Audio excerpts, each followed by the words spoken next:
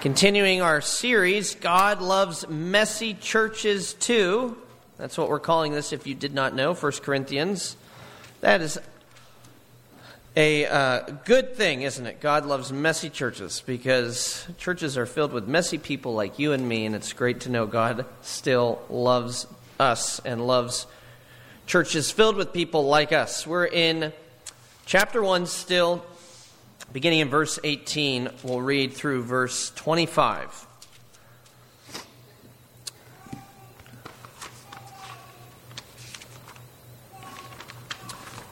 First Corinthians chapter 1, beginning in verse 18. And the sermon tonight is entitled, "Why Should I Care About Preaching?" And you need to care just enough to find out. So, let's give our attention to God's Word. For the word of the cross is folly to those who are perishing. But to us who are being saved, it is the power of God. For it's written, I will destroy the wisdom of the wise, and the discernment of the discerning I will thwart. Where is the one who's wise?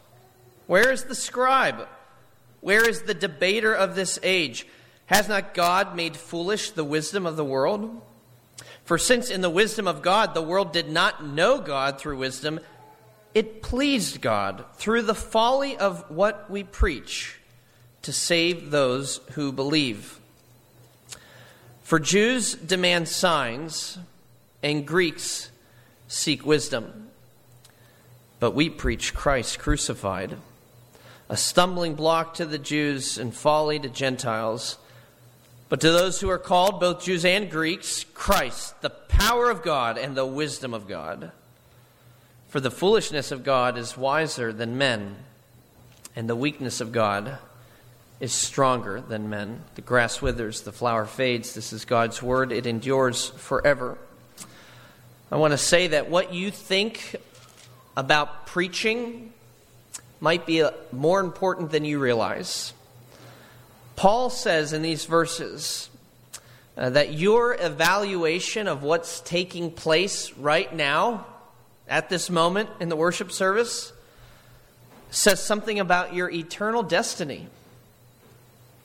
Look again at verse 18. Verse 18 comes in strong like that.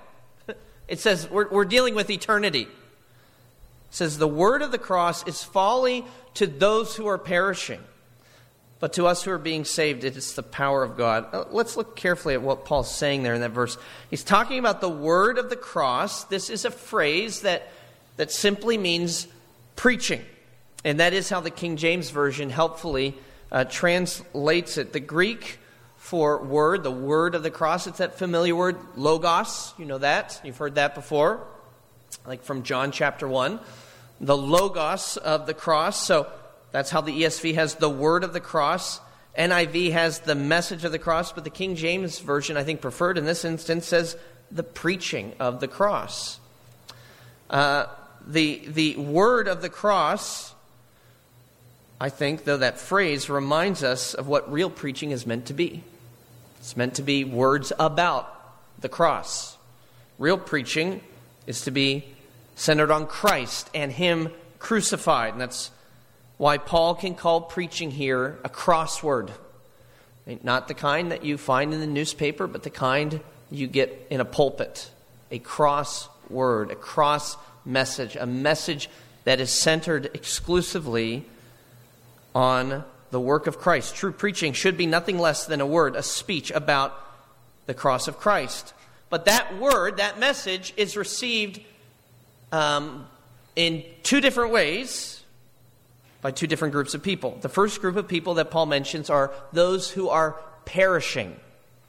Now that means more than those who are dying, or else that would just be referring to everybody. We are all dying. We're all perishing in that sense. We're all wasting away. That's not what he's talking about here. The word here is the same word that is used in the very next verse. For it is written, I will destroy.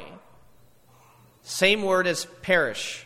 The verse before that. Those who are about to be destroyed. Those who are doomed for destruction. Paul has kind of end times things in mind here. He's talking about judgment. He's talking about ultimate, eternal destruction. It's a phrase, it's a way of speaking that Paul uses a lot when he's talking about final judgment. Let me read you one example. It's 2 Thessalonians chapter 2, 9 through 10.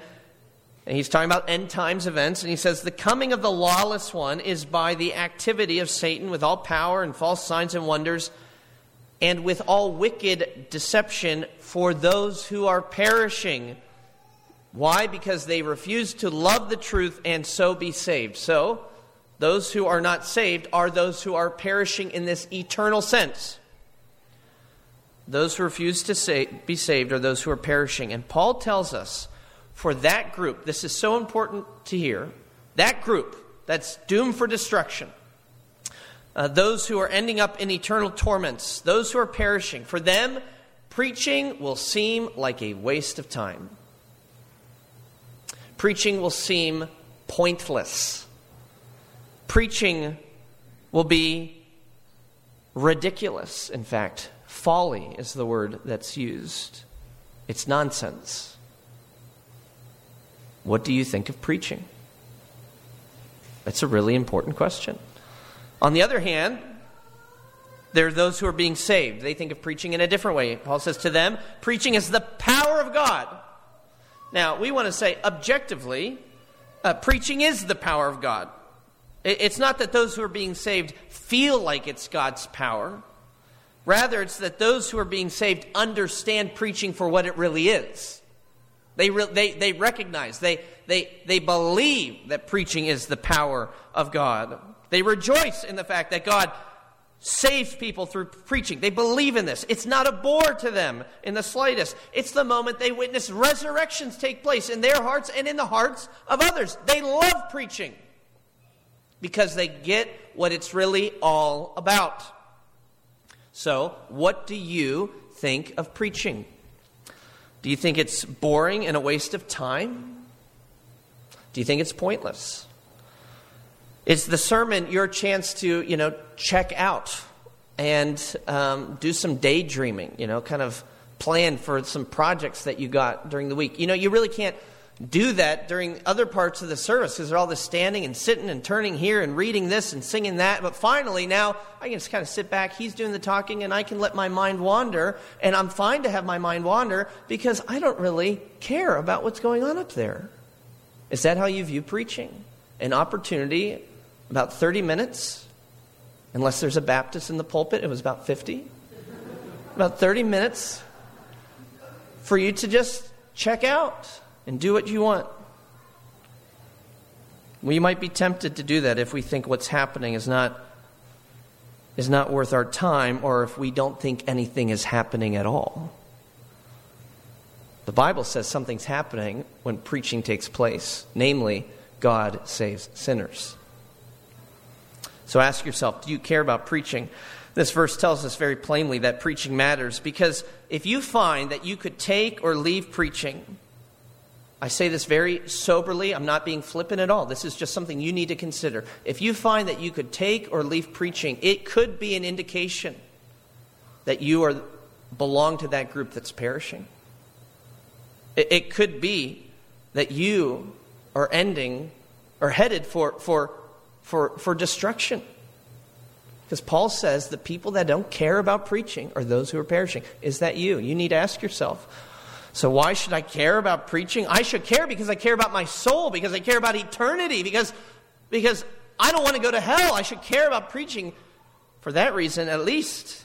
It's a wake-up call for all of us. But now the question becomes, how can I care about preaching? Why should I care? Okay, I think we've established why you should care. But how can I care? How can I have a better estimation of what goes on in the pulpit? What do I need to know and believe and embrace about preaching? And I think as you look at this passage, three things come out that might challenge or change, perhaps shore up your view of preaching. And so that's what I want to explore with you. These are things that help us to see why preaching matters, and why it should matter to you. And so I want you to leave tonight not saying, wow, that was an amazing sermon. I want you to leave tonight saying, wow, thank God for preaching. That's what I want. So why should we care? And how can we care? The first thing is that we need to see that preaching is the power of God. We need to understand that preaching is the power of God. If we're the people of God, we should care how God displays his power. And Paul says one of the ways he does that is through preaching. So that's why you should care about it. Paul says that straight out the gate in verse 18. But it's a theme that recurs throughout the text. Preaching is where God does his mighty and amazing work of salvation. Now that's a tough sell for people. And therefore the wisdom of man rejects this. And yet, since the beginning of the world, God has been showing just what immense power is packed into his word. Think about the creation. God says, he speaks, let there be light, and there is light. And in the same way, what's taking place in preaching is God saying, through the instrument of a preacher, a mere man, but God by his Spirit is saying, let there be life, and there's life. People come into church all the time, all over the world, every Lord's Day. Dead people walk into church and they walk out alive. That's the power of God. That's the power of God's word. But the world doesn't get that. The world in Paul's day didn't. That's why he says Jews demand signs. They wanted supernatural wonders. They wanted miracles. Right? We're the people of, the Red Sea. That's what we're used to. Big stuff like that. Manna from heaven. And you're saying that the guy just talking is power? No. We need a sign. We need something big. And he talks about Greeks. They believe philosophical discourse and discovery are the keys to unlocking the divine, or at least access to the divine. Those are the debaters of this age. Who's the scribe? Where's the debater of this age? Is what Paul's talking about. These people who think that in their learnedness they can somehow get to God. And the world isn't much different today. You think about it, power now is through prestige. It's through popularity. It's through money. It's through fame. It's through influence. We have influencers now on social media. These are things that make sense to the world when you talk about power. That makes sense to me. I get it. I see how this person with a lot of money or with a lot of friends is powerful. That's success to the world. That means that something's working. And sadly, the worldly way of thinking has infiltrated many churches, as we see that many churches have a low view of preaching.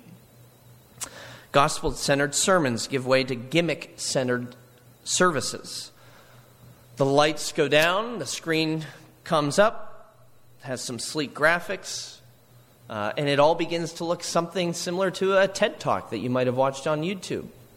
It's entertaining, it's engaging, but is it based on God's Word? Is it founded in God's Word? Is it about expositing God's Word? Sometimes there isn't even an attempt to give a TED Talk sermon. Sometimes it's let's throw up a video and let's watch a movie instead, or a clip from a show. These things are often attempts to grow the church, of course, but the scriptural data shows that church growth never comes through gimmicks, but through the Word of God. It's astounding as you read the book of Acts. Every time it talks about the numeric growth of the church, it ties it in to something that's taking place with God's Word over and over again. When we're given when Acts gives us a little window into a numeric explosion in the church, it says the Word increased. It says the Word multiplied. The Word went forth. So what are we learning in Acts? We're learning that God grows His church. We don't. God does. It's His power, not ours. And the way we get behind God's mission, the way we support God's mission for church growth is by getting behind God's Word and saying we want God's Word to be first and foremost. Michael Horton assesses the situation by writing this. He says, surrounded by gimmicks and slick marketing, we assume that evangelism, church growth, and worship are subject to the same rules of persuasion as anything else. If we believe that salvation is essentially in our hands, it follows that it is up to us to determine the most effective strategy for reaching the lost. How did he begin that sentence? If we believe that salvation is in our hands. Well, salvation, thank God, is not in our hands. If the church truly believes that, if the church recognizes that salvation belongs to Christ, then it ought to proclaim Christ, promote Christ, preach Christ, and Christ crucified. I wonder if you notice that Paul uses the phrase, the power of God, twice in these verses. Verse 18 is in reference to preaching. But then look at verse 24, which is the second time he uses the phrase. And he says, to those who are called, both Jews and Greeks, Christ is the power of God.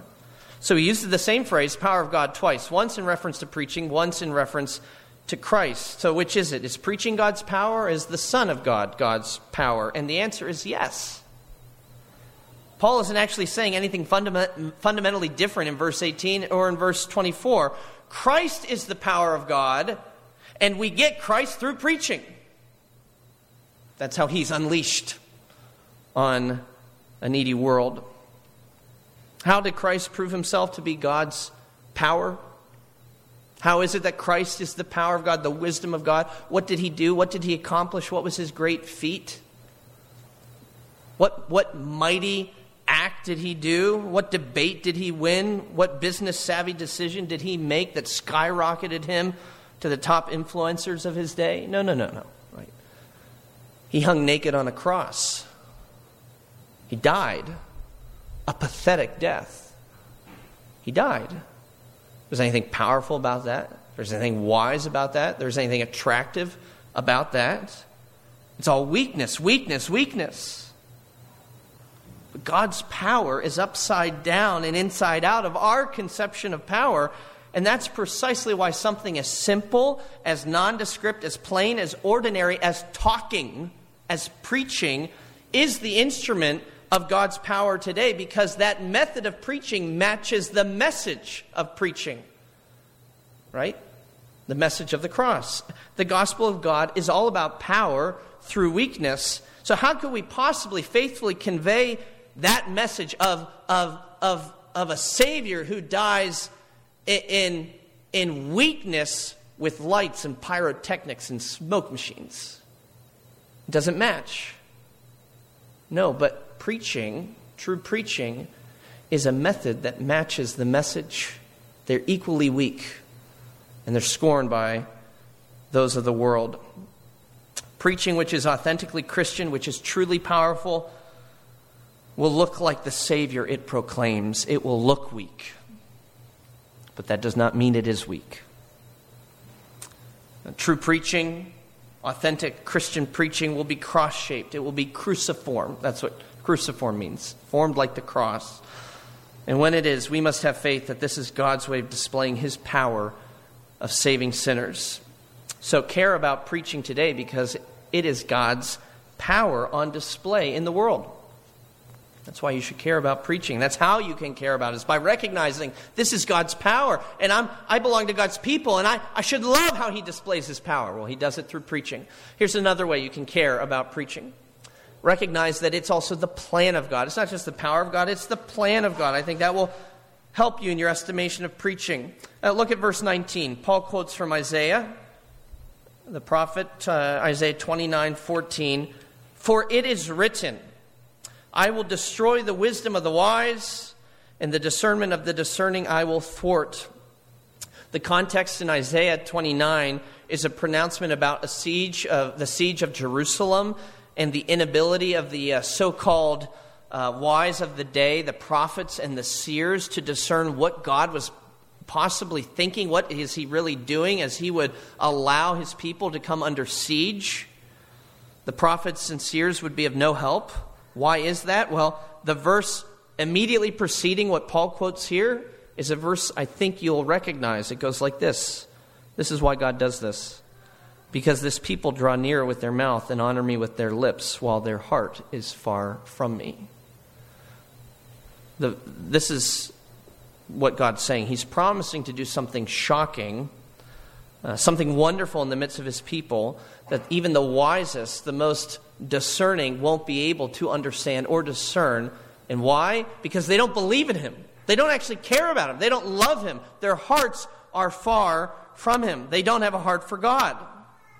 And now Paul quotes from there to tell us that the shocking thing, the wonderful thing, yet the confounding thing that he said he would do, he has done in the cross of Christ. And it's not going to make sense to people who just pay lip service to God but don't have a heart for him. It won't make sense. It will seem foolish.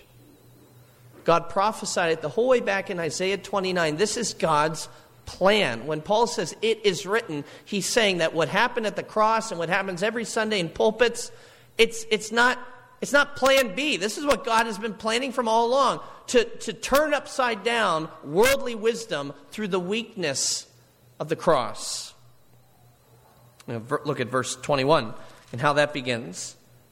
It says there that it was in the wisdom of God, that the will and determination of God, that the world would not know God through wisdom. That's not how you get to God. It's not a formula. It's not arithmetic. It's not strategizing. It's not as though the more wise you are, the closer you get to God. God knew this. He knew man's pride would always get in the way.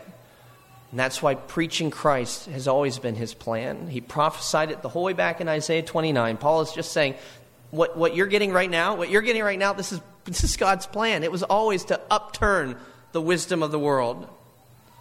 So fall in love with preaching, because every week you get to see the outworking of God's plan from all eternity to shame the wise of this world and to exalt those who come before him in true humility. That prophecy in Isaiah 29, fulfilled in the cross, still being outworked now in preaching, it's happening right before your eyes. God's promises, his plan being fulfilled. That's an amazing thing. So you should care about preaching because it's God's power and it's God's plan. And as Christians, we should care about God's plan. We want our lives to align with God's will and God's ways and God's purposes. And now we see preaching is God's purpose, so we should care about it. One last thing. Why should we care about preaching? We should care about preaching not just because it's the power of God or the plan of God, but because it is the pleasure of God. God loves preaching. He loves it. Verse 21 tells us as much. For since in the wisdom of God, the world did not know God through wisdom, it pleased God through the folly of what we preach, or that could be legitimately translated through the folly of preaching. So not even the message, but just the act itself, just me being up here. It pleased God through the folly of preaching to save those who believe. Preaching pleases God. Using simple preaching as a means of salvation brings God pleasure. God has a smile on his face when his servants stand in his pulpit and proclaim his Son. That brings pleasure to God. That word, it pleased God, it is the exact same word that we find in Matthew chapter 3. You don't need to turn there. It's one verse. Verse 16. You know it. It's at Jesus' baptism. What does God say? This is my beloved Son, with whom I am well pleased. The exact same word. God is well pleased with his Son, and he's well pleased with preaching. How could that be? I was thinking that. How is it that God is as pleased with preaching as he's pleased with his Son? How is that possible? Because real preaching is all about his Son. Real preaching gets his Son out there into the world. Real preaching gets his Son into the hearts of sinners. And that's why he can say, this is my Son with whom I'm pleased. And that's why he can say, this is preaching with which I am pleased. Because it's all about Jesus. It's all about saving sinners by Jesus. God loves preaching, and we must love it too. As God's children, we need to love what God loves. As Christians, our affections should align with God's affections. That means there's no excuse. There's no excuse for a low view of preaching. I've had friends who belong to multi-staff churches and like multi-pastor churches who will just simply not go to church if their preacher isn't up that Sunday. That's a low view of preaching.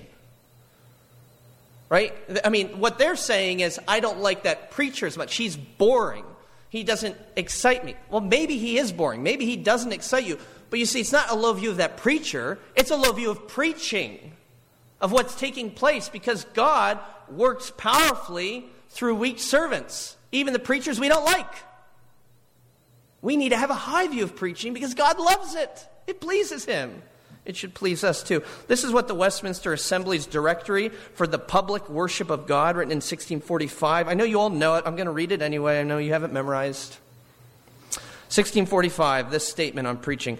Preaching of the word, being the power of God unto salvation, listen to this, and one of the greatest and most excellent works belonging to the ministry of the gospel. And it goes on. I want to read it one more time, though. This is what they say about preaching.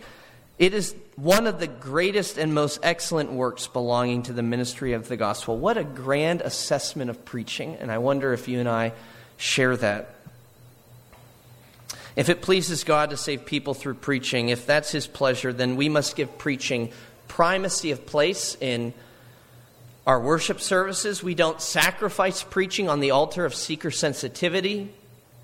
Right? We're not going to cut sermons back. We're not going to dumb them down. We're not going to replace them because we think it's going to grow the church. It's not what grows the church. Also, it would displease God.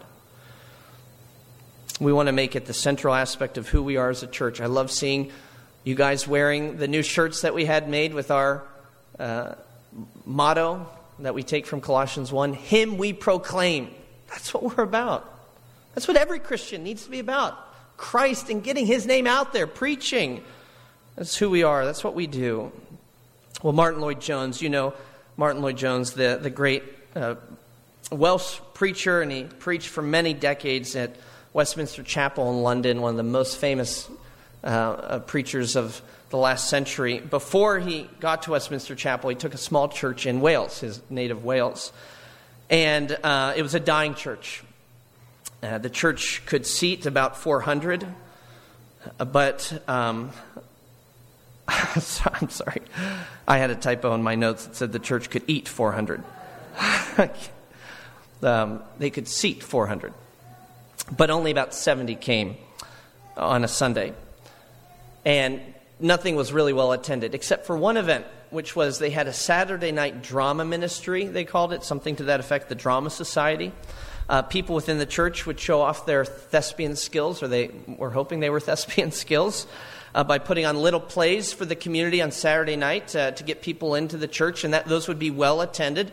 And so every Saturday, the pulpit would be moved off to the side of the platform, and they would put up these props and set up a stage and have these performances every single week. Move the pulpit, put up the props. Move the pulpit, put up the props. And the church still isn't growing. People come Saturday, but nobody's coming Sunday. Move the pulpit, put up the props. Well, the first thing Lloyd-Jones does when he gets to the church, he bolts the pulpit to the platform. And he said, this is what we're going to do at this church. This is what we're going to focus on. 4 things. Sunday morning worship, Sunday evening worship, Monday night prayer meeting, and our midweek service on Wednesday. Those 4 things. And the people in the church said, well, what about the Drama Society? And what about the stage and all the props we had? And his reply, you can use them to heat the church. Lloyd-Jones had a high view of preaching. And he had a high view of preaching because he understood the message of 1 Corinthians 1:25. The foolishness of God is wiser than men, and the weakness of God is stronger than men. Friends, it might seem like a foolish thing to grow a Christian, much less grow a church through mere preaching. But I just want you to know, God's good with preaching. He's fine with that. So you should be fine with it too. God is pleased with preaching. So we should be pleased with it too. Let's pray. Gracious Father, we thank you that you love to communicate to your people and that you speak to us. You truly do. You speak to us the word of the cross through preaching, and you show us Christ and you give us Christ, and we hear your voice. How could we ever give that up? And yet we know we're prone to think that we're wiser than you. We have better ways in which we can grow in grace and the knowledge of the Lord Jesus Christ, better ways in which we can bring people into the church and to grow the church. Forgive us for that folly. Lord, indeed, remove worldly wisdom from us and let us embrace the foolishness of God, the foolishness of the cross. Let us glory in the cross of Christ, that he would receive, indeed, all our focus as a church, all our energies as a church. Speak his truth, his goodness, his gospel into our hearts every week. We pray this for his sake. Amen.